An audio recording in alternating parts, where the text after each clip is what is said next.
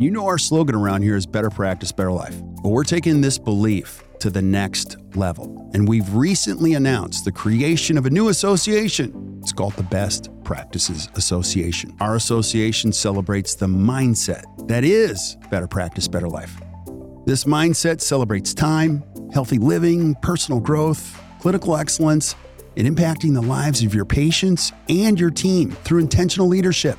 In fact, we are the work-life balance experts in dentistry. The BPA will coach independent dental practices like yours to thrive by sharing best practices and operational habits, behaviors, systems, tools, and insight that lead to profitability and sustained growth, and you can still have a life. So if you're a dentist that wants to surround yourself with great thinkers, let us help you create your own version of better practice, better life. Go to actdental.com/BPA or hit the link in the show notes.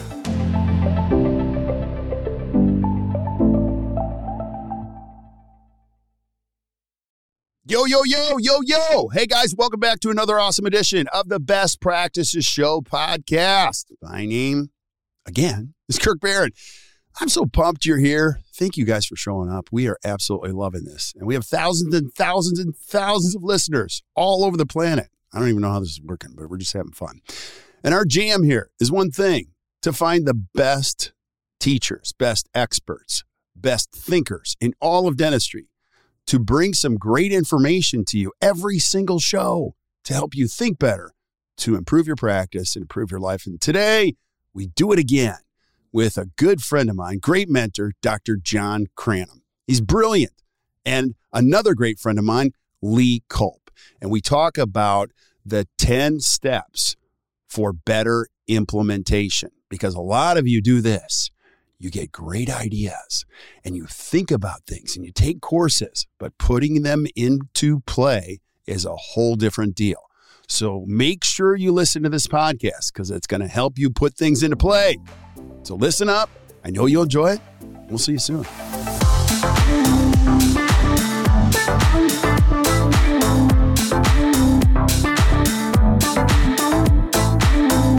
Hey guys, welcome back to the Best Practice Show podcast. I love this stuff. You know why? Because I just get to hang out. I'm a CE junkie and I got all these friends. And so what's really cool is I can just hang out with them, ask them the good questions, pass along the information to you, and you guys can create a better practice and better life. And today we're going to be talking about one of the biggest holes for most dentists when they go back to their practice. It's called implementation. Did you just get chills when you heard that word? Because a lot of you get to see all this great CE. You go to see a mentor, you go to this course and you're all fired up. And we know as team members, if we keep you distracted till Wednesday, you'll forget where you were last week. And that's a joke, but not a joke. So I want to help you cross that, that canyon of learning something and putting it into play. And I got my two great friends, Dr. John Cranham and Lee Culp here. So good to see you guys. Good to see you too. How you doing? Good to see you too, Kirk. Doing great. I love just pulling you guys in. Today, I will tell you guys, if you're watching the video, they came prepared with notes. We usually don't roll with notes. We usually just talk ideas, concepts, but we got a lot to share with you. And we're going to be talking about the steps to implementation. But let's start here. I want you guys to introduce yourselves to the listeners because we've got a lot of young listeners now. Who are you guys?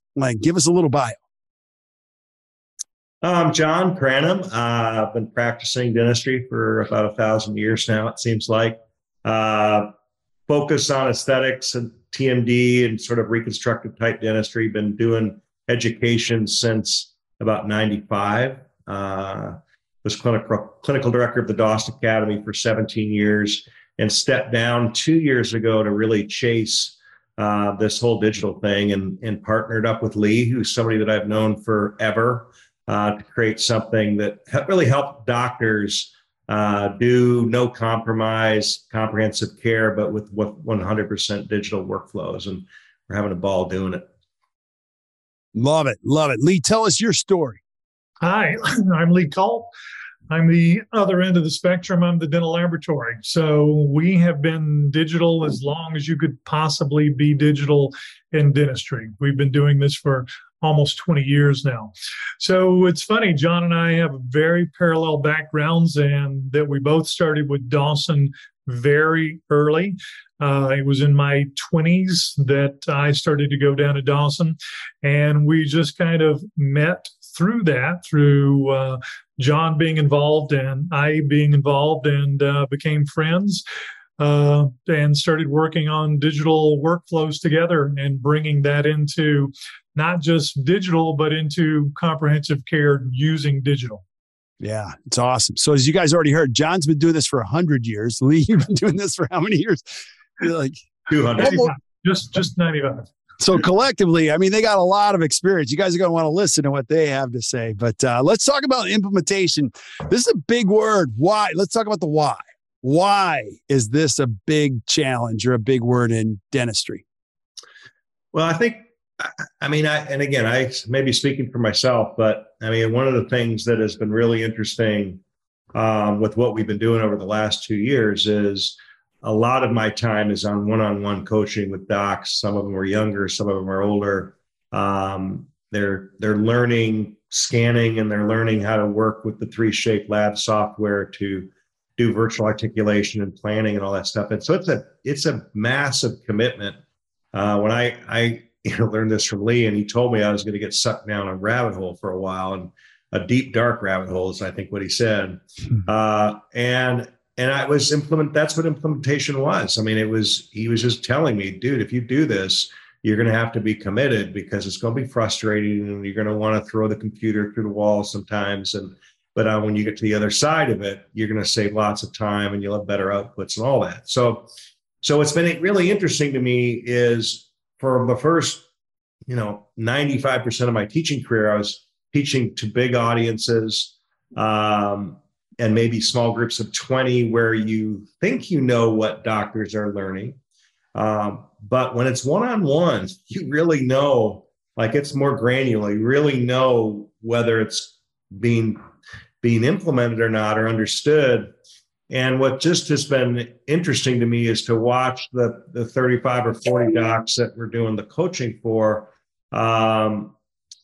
watch them struggle at different places in this process. And so I just think that every doctor that is trying to be better has to hone this skill. They've got to be able to decide they want to do something, get excited about it, and then have some steps that they can follow, and just understand that with whatever you're doing, whether you're learning scanning, or you've gone and taken a class from Frank Spear and you're changing your prep design, whatever it is, you have to go through this process, and there's going to be some bumps and bruises and a little bit of frustration. And the last thing that's really important is you can't go it alone. You got to get the people around you excited about it and make them feel that, they're a part of it.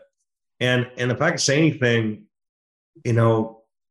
especially for the young docs, having a culture of implementation for them to know that this is just, if you're going to work here, we're just always going to be getting better. And so if we're getting better, there's new materials, we're going to be looking at it, trying to figure out what fits, what doesn't fit, but we're not going to stay static. And for me, I'm happiest when I'm in that process of something, of learning. And so I thought it'd be a great thing to talk about, because I think every dentist struggles with this at some level.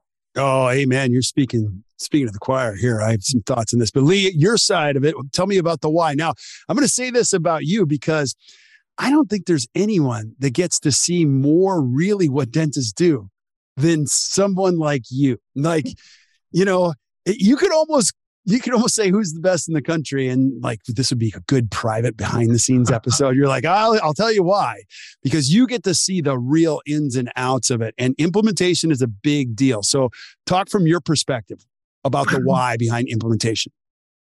Well, it's funny. I'll go back to a story that I used to tell long ago when I first started going down to see Pete Dawson. So I started going to see Pete and continually went to courses, and finally kind of met him and made friends. And, we got to know each other. So he would call on me sometimes in the audience to ask me a question, if it was a technical question. And, 300 heads would turn my way, and I would answer the question, scared to death. But then at a break, I've got all these dentists coming up to me with their cards going, work, work, work, work. And I remember the first time this happened, I went back to the laboratory and I'm going, we're going to be rich. We're going to be rich. And this is what happened. And I told this story to somebody who was teaching me sales and implementation and follow-up.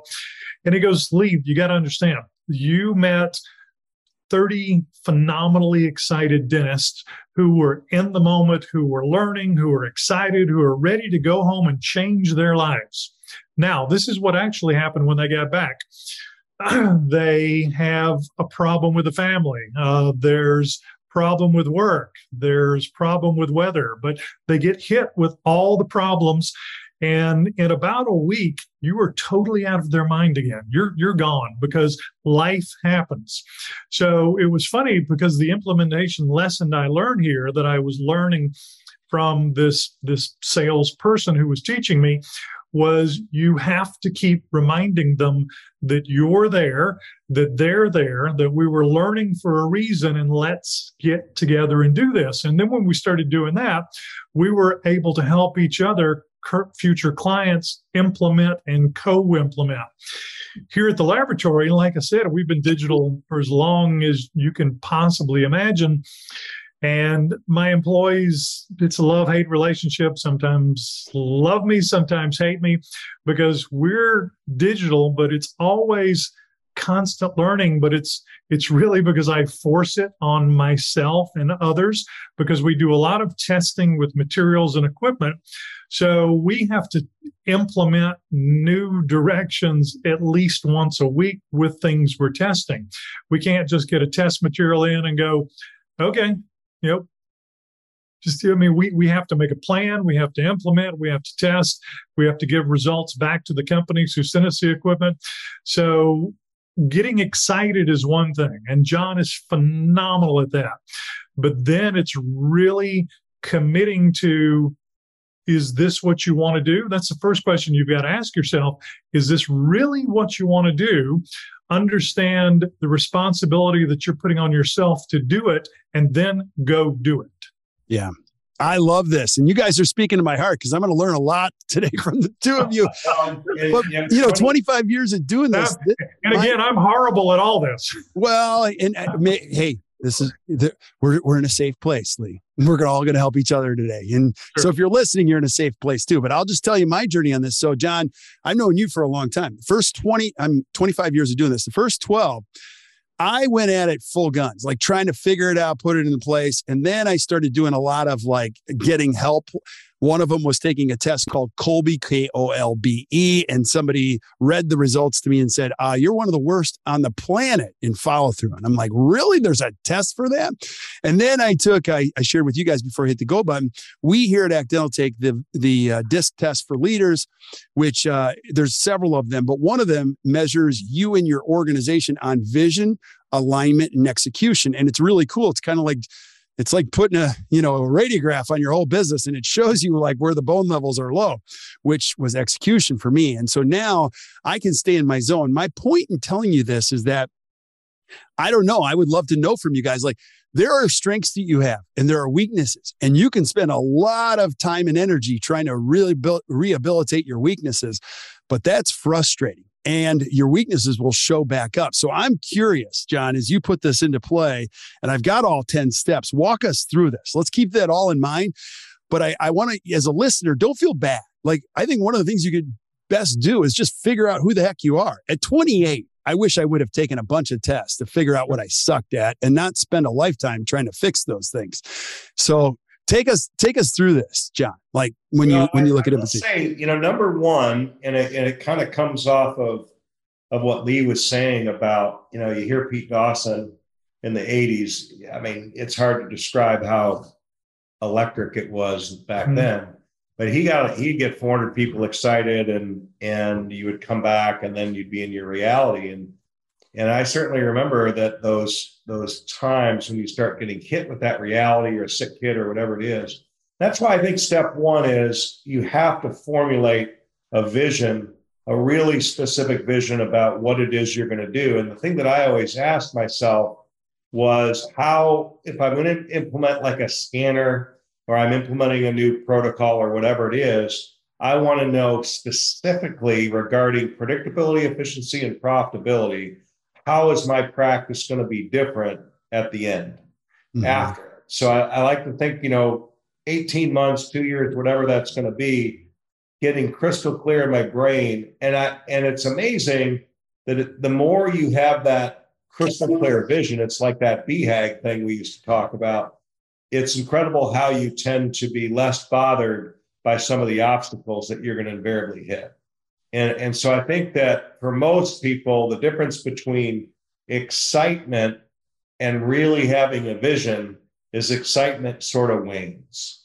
Yeah, if you absolutely. feel like you've got a really strong vision, like Lee has a strong sense of responsibility that one of his reasons for being in this business is to figure out things that nobody else can figure out. And he spends a lot of time developing things and testing things that, quite frankly, probably pull from his bottom line a little bit. But he looks at it as his responsibility. And in the end, though, that also allows him to be able to do things at a level that very few people can do. So, but it's an investment, right? It's an investment of time and effort. Absolutely. That initially it's hard to measure. Not very many people are going to do that. They want to see the ROI quicker. And you have to understand that when you're implementing something new, you have to think less about the ROI and more about what it's going to be like when you reach that destination, because the ROI will come then. Yeah. Lee, your thoughts? Same thing. It's so I like to think that I'm a really good visionary, try to see things that other people aren't seeing, try to use the software in ways that it wasn't even designed for, to be able to do that. But the same thing. So I'm if you go back to DISC, I'm DC, which is driven and just concentrating entirely.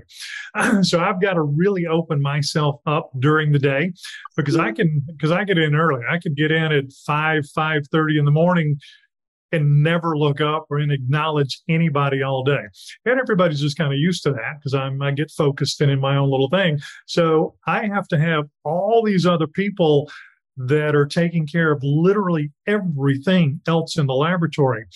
So even with development, when we are trying to develop something, I mean, I've got one of the most talented group of people, both IT and dental. So, one of the stories that I like to share is I get my ideas various places. So I come into work all excited.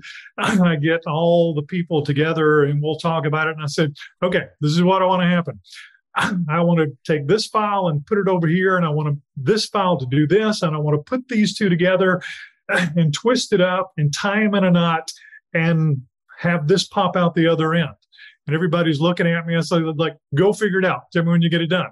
I know what I want, and I know the software will do it, but I need all of these other people to be able to do that and keep me scheduled. Paula and Karina both come up to me every day and go, okay, you've got that ACT interview again at 4 today. And I'm like, oh, yeah, that's right. Okay.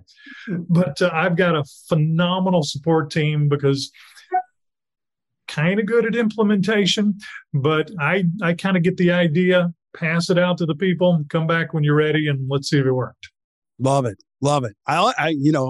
I love putting these together. And John, I love the bigger view too, because it helps you manage the moment a little bit. And then talk about step number 2. I might get all excited. And I felt that energy you guys are talking about with Pete. I consistently felt it. I left, whenever Pete was in the room, I left not only understanding more, but I left wanting to be a better human being. Sure. It transcended the learning. It was an out of body experience for a lot of things. And then he'd give you a big old hug and you'd be like, wow, this is so cool. And then you got to go back and share it. And that's a hard transition too, right? And I really struggled with this early on. I just assumed, and again, number 2 is to share, and I would even say sell the vision to the team. And again, what I didn't do for a long time is I just kind of would say, this is what we're doing. And again, that certainly works if you're sort of authoritarian, but works better is if you can share or sell the vision to the team and really explain to them what is in it for them, whether it's a time-saving thing or something that's more profitable that could lead to bonuses, whatever it is. You have to get them to understand that this culture of growth, this culture of implementation, this culture of continuing and never-ending improving is going to be something that is good for them. Because otherwise, it's very easy for them to just say, so I've got to do now something else in front of a patient for the first time, and I'm going to feel awkward and stupid, and they're not going to like it. And I mean, that's what goes through their heads. I mean, that's real. The first time they do those things. Yeah. And so, scanning is a great example, I think, because initially, it's kind of like, why? We get good impressions this way, yada, yada, yada.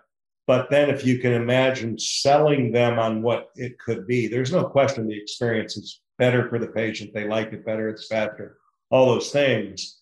But if you can get it really clear in your brain and get excited about it, and then have the ability to sell it to the team, I think there's another part of that in the process of being prepared to share and sell it, the vision to the team. I think it further solidifies the vision in your brain too. Yeah. Because now you're kind of pulling other people along with you that, if you're having a little bit of a down day or whatever, they're going to be the ones that say, hey, we said this is what we're doing now. There needs to be a level of accountability for the culture of the organization. Yeah. And Lee, what are your thoughts like when you talk to dentists or even on your own team as far as sharing the vision? Like, people don't love it when you come to them with new ideas every weekend after every course. That's exactly, John, it's funny you say that because my team is like, oh, we've got more to do. Like you're going to add to our work days, So what are your thoughts? So there's two things that go hand in hand, fear and excitement. So everybody's kind of used to it here because I'm constantly bringing something in. But I would say more with new clients, kind of what John's focusing in on, bringing other people into the digital world and clients. So that's where we're really sharing our vision and trying to share our expertise and trying to keep them motivated and even transition a lot of them to digital by telling them what they're going to get out of it. But I would say that's when we share our vision. We've got a really good shared vision here at the laboratory. Not that, we don't change things daily, but the people who do work on the phone, who are working, because we're constantly kind of doing with TeamViewer or Zoom or something, working with clients to show them while they're on the screen what we're doing, how we can do it, why it's better, how we put all these data sets together. So that's a real good feeling when you can show it, when you can share it, when you can kind of change the way a client dentist thinks into moving into digital. We really enjoy doing that here. Yeah, I love it. And so my learning has been like, I love the vision piece, but my learning the wrong way was like, I figured out the hard way that there's got to be an equal, if not more, portion of implementation and vision. Because I used to hand them sandwiches that were stacked this high of vision.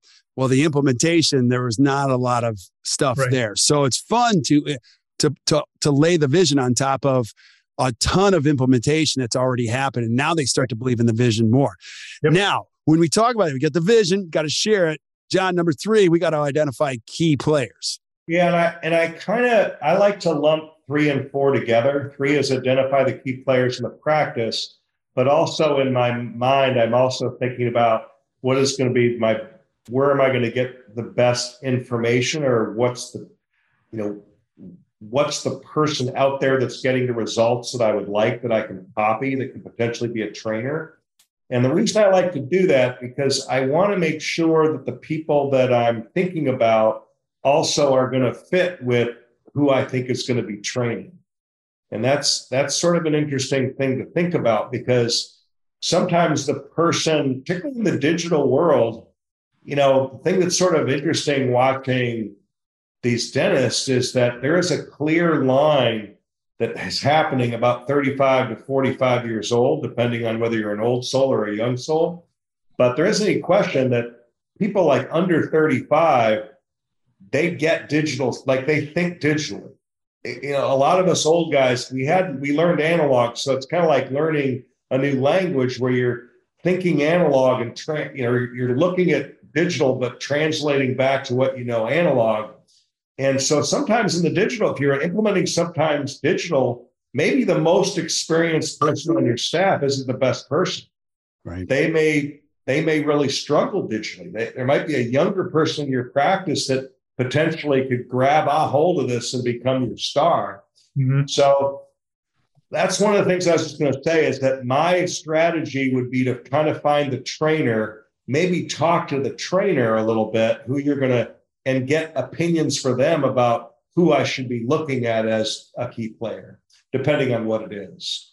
And again, it might blow your mind a little bit. You might get a response that's different, particularly if you have a little bit of a bigger office and a few more moving parts. But yeah, you got to identify those key players. And then at the same time, you also have to be thinking about, all right, where am I going to get the best information? You don't have to, I found a long time ago, it just doesn't make sense to just recreate the wheel. The best way to get good at something is to find somebody who's getting the results that you want and then just copy that behavior. That's why I hung out with Lee when I went down this road. Yeah, that's awesome. Lee, tell us your thoughts when it comes to the key players and who's going to train them. And again, I mean, it's exactly what John just said. So one of the things we try to do, because a lot of the times, or most of the time when we're working with a new client and we are on Zoom or TeamViewer and we're looking at cases together, we generally are working with those people, but we're trying to convey to the dentist, which we're normally in contact with, the same thing John just said, in conveying that information down to the team that either he or she has. So we're doing it basically what John said, just from an oblique perspective with a dentist client kind of relationship. Yeah, I love it. I love it. As we continue down this path, you got all that in. I'm going to combine 5 and 6. You got a block time. This all goes back to time. Number 5, you got a block time for training. And now we're 6, executing now, right? Now we're starting to execute. Look at that. You like that? Teamwork. Yeah, I was going to say, but what I was going to say is when we get to 5 and 6, now we're really starting to execute. And this is where I stumble a lot. A lot of times. Okay, tell us why. Tell us why. Because I'm more of a visionary. You know, I feel like I like coming up with the idea. I get excited about it. I can see crystal clear where I'm going. And I don't always think about all the little baby steps. I just want it to happen. And so that's why these are the important steps for me to really make sure I kind of set it up so that we can block that training time. And then as we do that, as we train, then making sure that we're not going to just dive into it, but now we got to get the front desk involved so that we start scheduling procedures for the first time, that they understand we're going to need a little more time.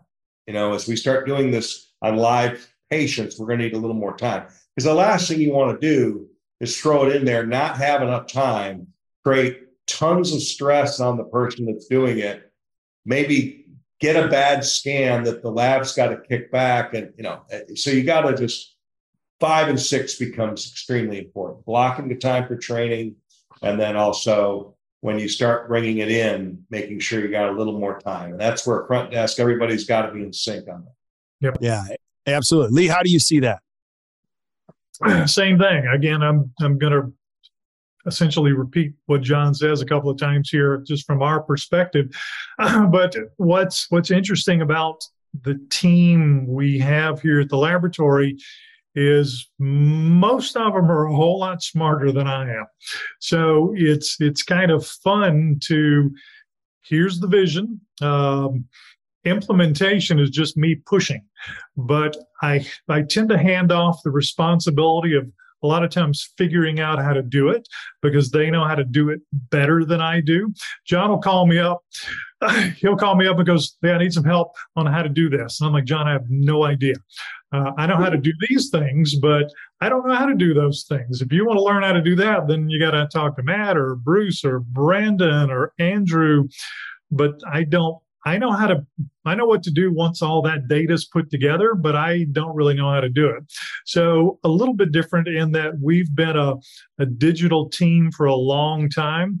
I know I'm fairly self-aware. I know what I'm good at, vision, putting the projects out and watching them get done.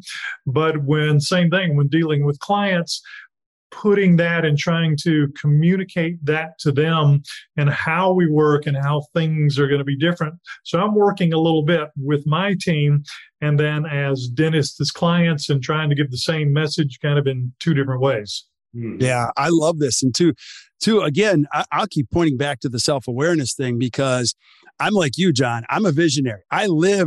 People have told me, you live so far in the future, you should come back to where we're at, And so like me popping popcorn at the office, I used to pop all this popcorn and my team would describe it as you pop popcorn all day long. We're just not, it's all over the floor. We don't even know which ones to pick up. And I knew that was a problem while I laugh at it.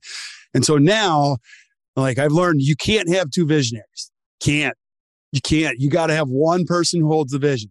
You can share a vision, but you don't co-own a vision that doesn't exist. Like even if you're a partner and you have a partner, one person primarily is a visionary and the other person is the implementer. Look at Apple. Look at, anything that's ever made the test of time. There was somebody who held the vision high and then there was a doer. And so what that means for me is I'm combining your steps too. And I didn't even realize I was doing, like I have meetings all day long, but I don't run them. I don't even talk at them sometimes. I'm just like, okay, who's going to do that? And then see you next week. And there's got to be implementers in there. Now, my organization is different than yours, but same thing applies. You got to have somebody, that can schedule the time, that can make it happen, take it to the next step. And have you guys ever said this? I can't remember what I did yesterday. A lot of times as a dentist, you're making promises to patients, to lab people, to specialists. Somebody's got to follow through because it's your integrity on the line when you're implementing a new level of digital dentistry, right? Yeah, for the young docs in the room, trust me, as you get a little older, that like I used to be able to, I would remember everything, like every case and now sometimes I'll get a case back from Lee and I'm like, did I do this case? Then I got to look in there. Oh yeah. And I remember it, but yeah, I mean, I have a big old, Sarah's behind me with a vacuum cleaner half the time, just sure that I'm picking up all the pieces. But you need that, and again, it becomes a little bit more freeing when you have some people that understand that that's their job. Right. It's very stressful. Like when I hit about 40, and it started to become where I couldn't keep it all in my head. I went through a very stressful time until I started to put some layers in place that could help me with that. And and you need that as a business person for sure. Yeah. And one of the things, like this might not be hard for people to hear, but I had a great mentor of mine come in. He goes, okay, listen, you need to start training people that when they come in here, their job is to free up the time of the person above them. It's not to find this wonderful altruistic job where they can, yes, that happens. But like the only reason you hire people is they create results and more time for you and the people above them to focus on what they do. And you guys have ultimately done that. So I don't even know if this is helpful. I don't even know if I would add that to your 10, but like we also have to, you talk about 7, opening up open lines of communication with your teams that are going, that's a big one. Now that's a huge one because it's easy to say that, but you got to define open lines. Do you know what I mean? What I was just going to say is, and again, I go back to scanning.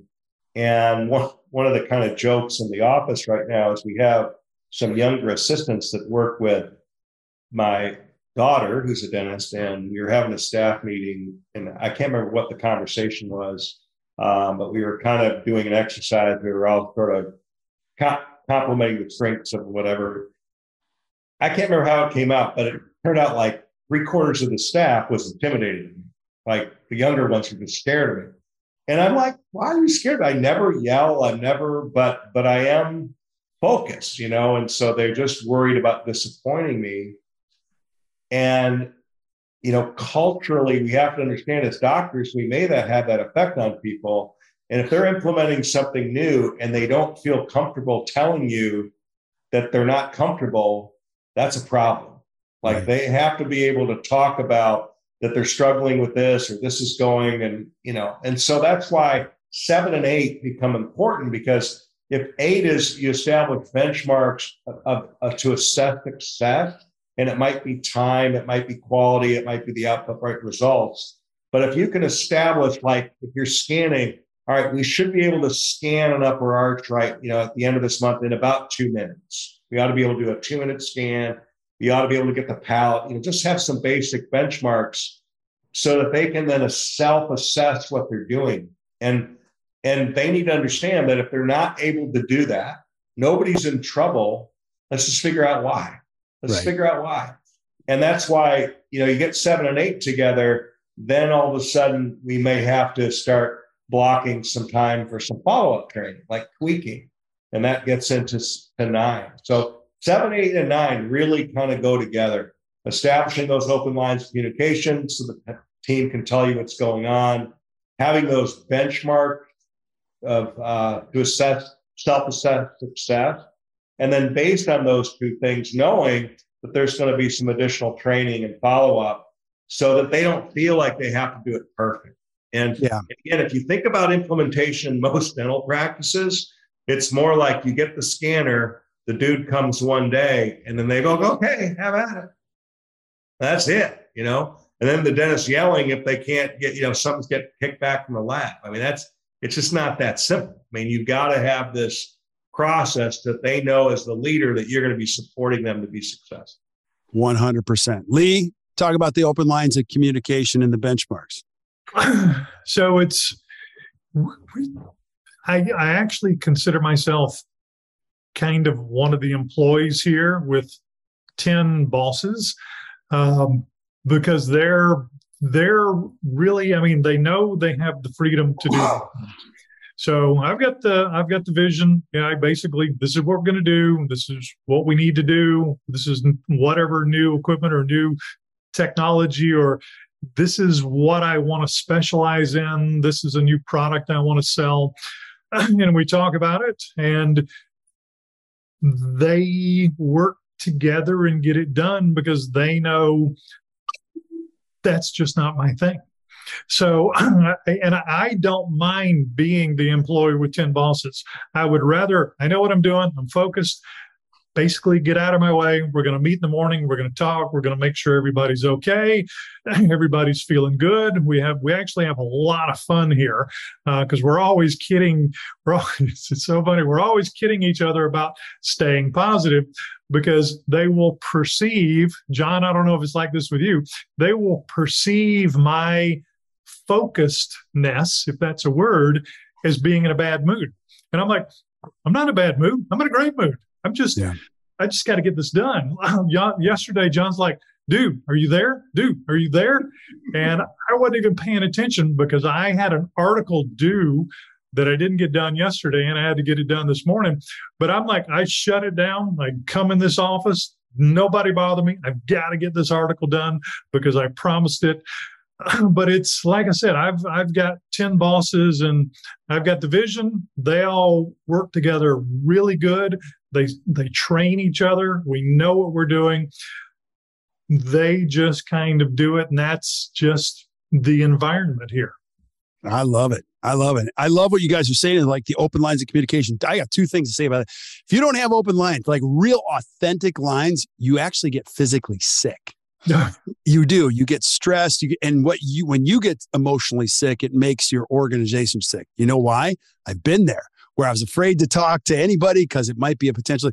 And now, when you do it. The second thing is communication doesn't happen on the fly. You got to have rhythms. If you're married, date night is like you can't go, yeah, it's a good idea. We don't do it. You know what I mean? Or dinner time.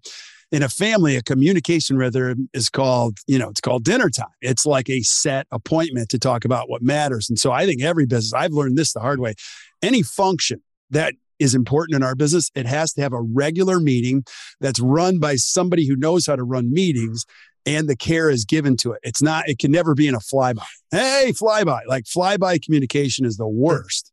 because you hear something different, especially if you're a visionary. You fly by with pictures. Yeah, I'm very proud of that.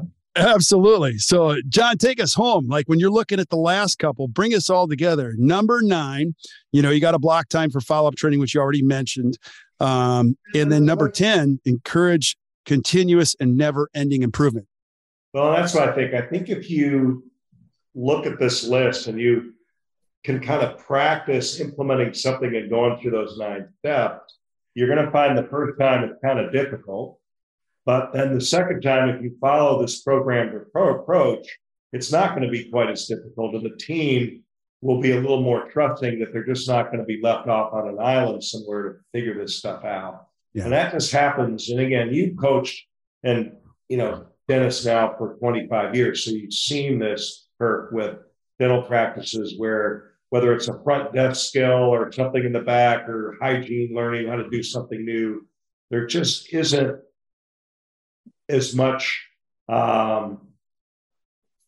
organization or time that's put into helping the team get better and competent. And so putting a procedure in place for implementation will become, I think, a defining cultural thing for your practice if you do it. Because the best practices are always getting better, right? Yes. I was at a 25-year dental school reunion about 6 or 7 years ago. And we were having this, kind of like dinner party. And I was sitting there with a guy that I used to hang out with a lot in dental school. And he practiced with his dad, and his dad kind of had an extraction, kind of emergency type practice. Very, very busy, but very different than my practice. But anyway, this guy he said to me, he said, we really had a good education at VCU. And I go, yeah, we really did. And he goes, yeah, because I can't really think of anything that I'm doing different than what they taught me at VCU. And I just sat there and I was sitting there thinking, I couldn't think of anything that I was doing the same.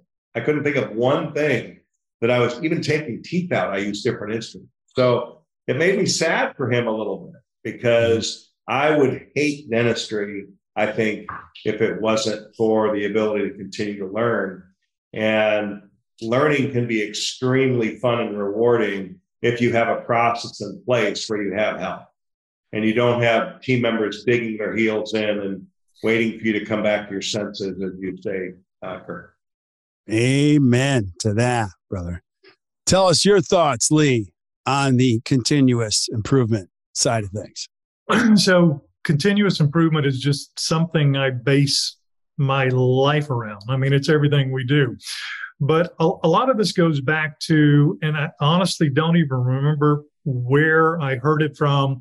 It was some training I took when I was young that I've always used in speaking and talking and the relationships that we have with each other at work to support everything John laid out in this outline. And that's, I always realized we have external customers. John is a friend, but he's we've got two relationships. He's a client. He's also a friend, and we have to separate those. But the one thing that was really pointed out to me in a seminar was internal customers. And it's kind of building off what you said. My job, and you said it, I'm going to say it a little bit differently, but when you said it, it kind of hit a bell in my head. My job is to make the person's life that's next in line easier. He is my customer. So whoever is doing anything in our business, in our lab, in our practice, if it affects another person or group of people, your job is to make them happy, no matter what it takes. And their job is to make the next person in line happy. And I'm kind of rephrasing what you said, but when I heard that, that's kind of the principle of the way we work here is we tend to think of each other in our business, in our laboratory, as we are customers of each other. How do we make the next person happy and have their job easier? So if we think like that, if you think of your team like that, and we're not separate. We've got a vision. My vision is not always shared. They have no problem telling me it's a bad idea. I'm like, oh, okay. But at least we've got a shared vision, and we're trying to keep our internal customers, which is our team, happy with what everybody else is doing. I love it. I love it. I want you guys to talk about what you guys are up to because I think it's crazy cool. But before we do that, I want to finish implementation. Any last thoughts you guys have on implementation, this concept, what dentists can do? Yeah, I just think that, particularly in the world we're in right now, and again, we'll talk about what we're doing on a technological side, but this is a sink or swim. This isn't like a maybe. This is something that you've got to be able to do. There's just too many things in dentistry right now that are changing at warp speed. And so just take some time and think about this, maybe listen to this podcast a couple of times, jot these notes down and just take each step. I mean, I just feel like that if you can commit to developing a process and surrounding yourself with great people that want to help you, then just part of this process, as Lee said, is helping them succeed with what they're doing.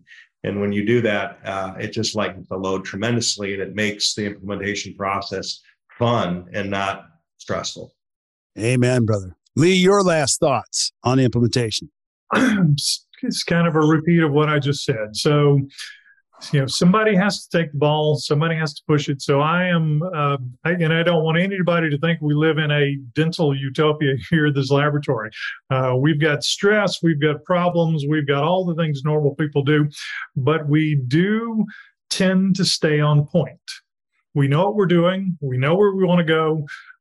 It is a shared vision most of the time. Sometimes I kind of throw things out there, but I think that shared vision and internal customer thought would be my last. Let everybody know what we're going to do and figure out what they need to be able to do it so they're comfortable.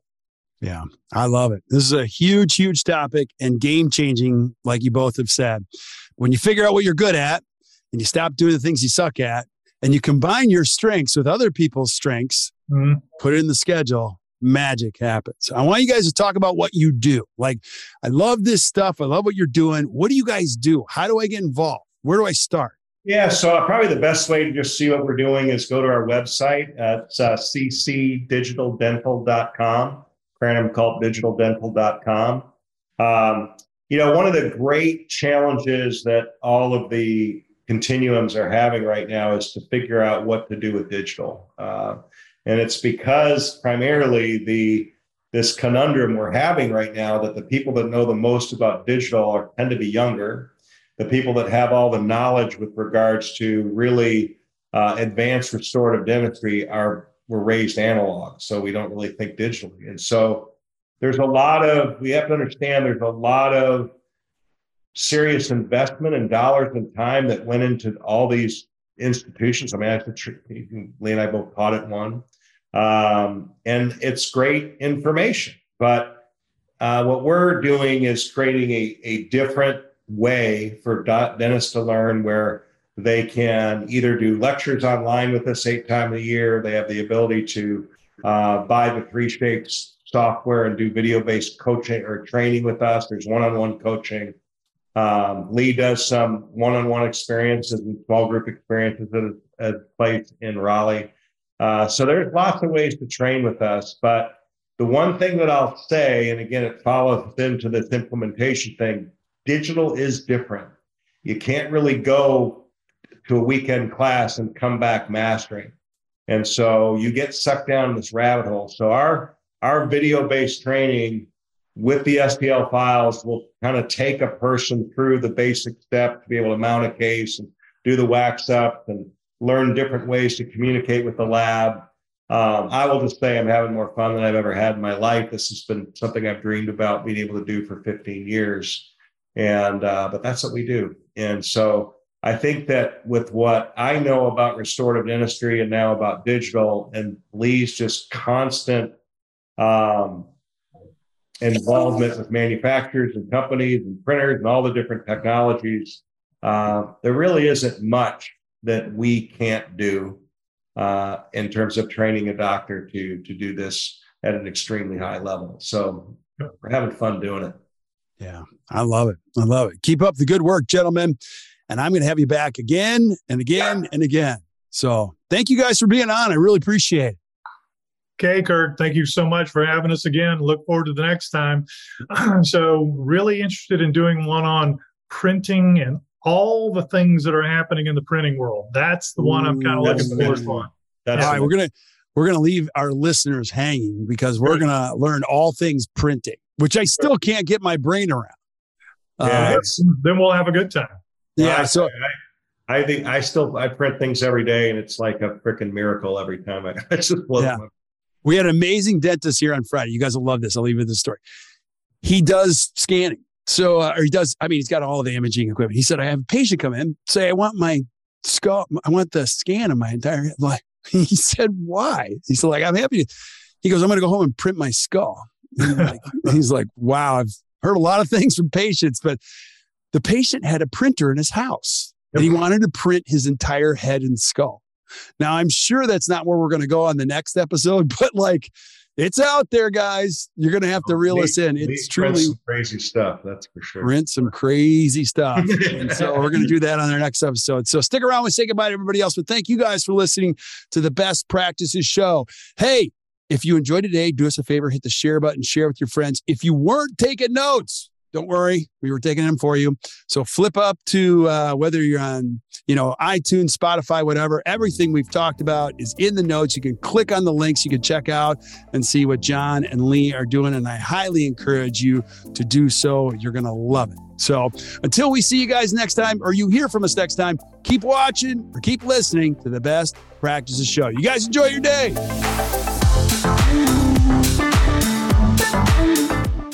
So there you have it. Another great episode. Hope you guys enjoyed it.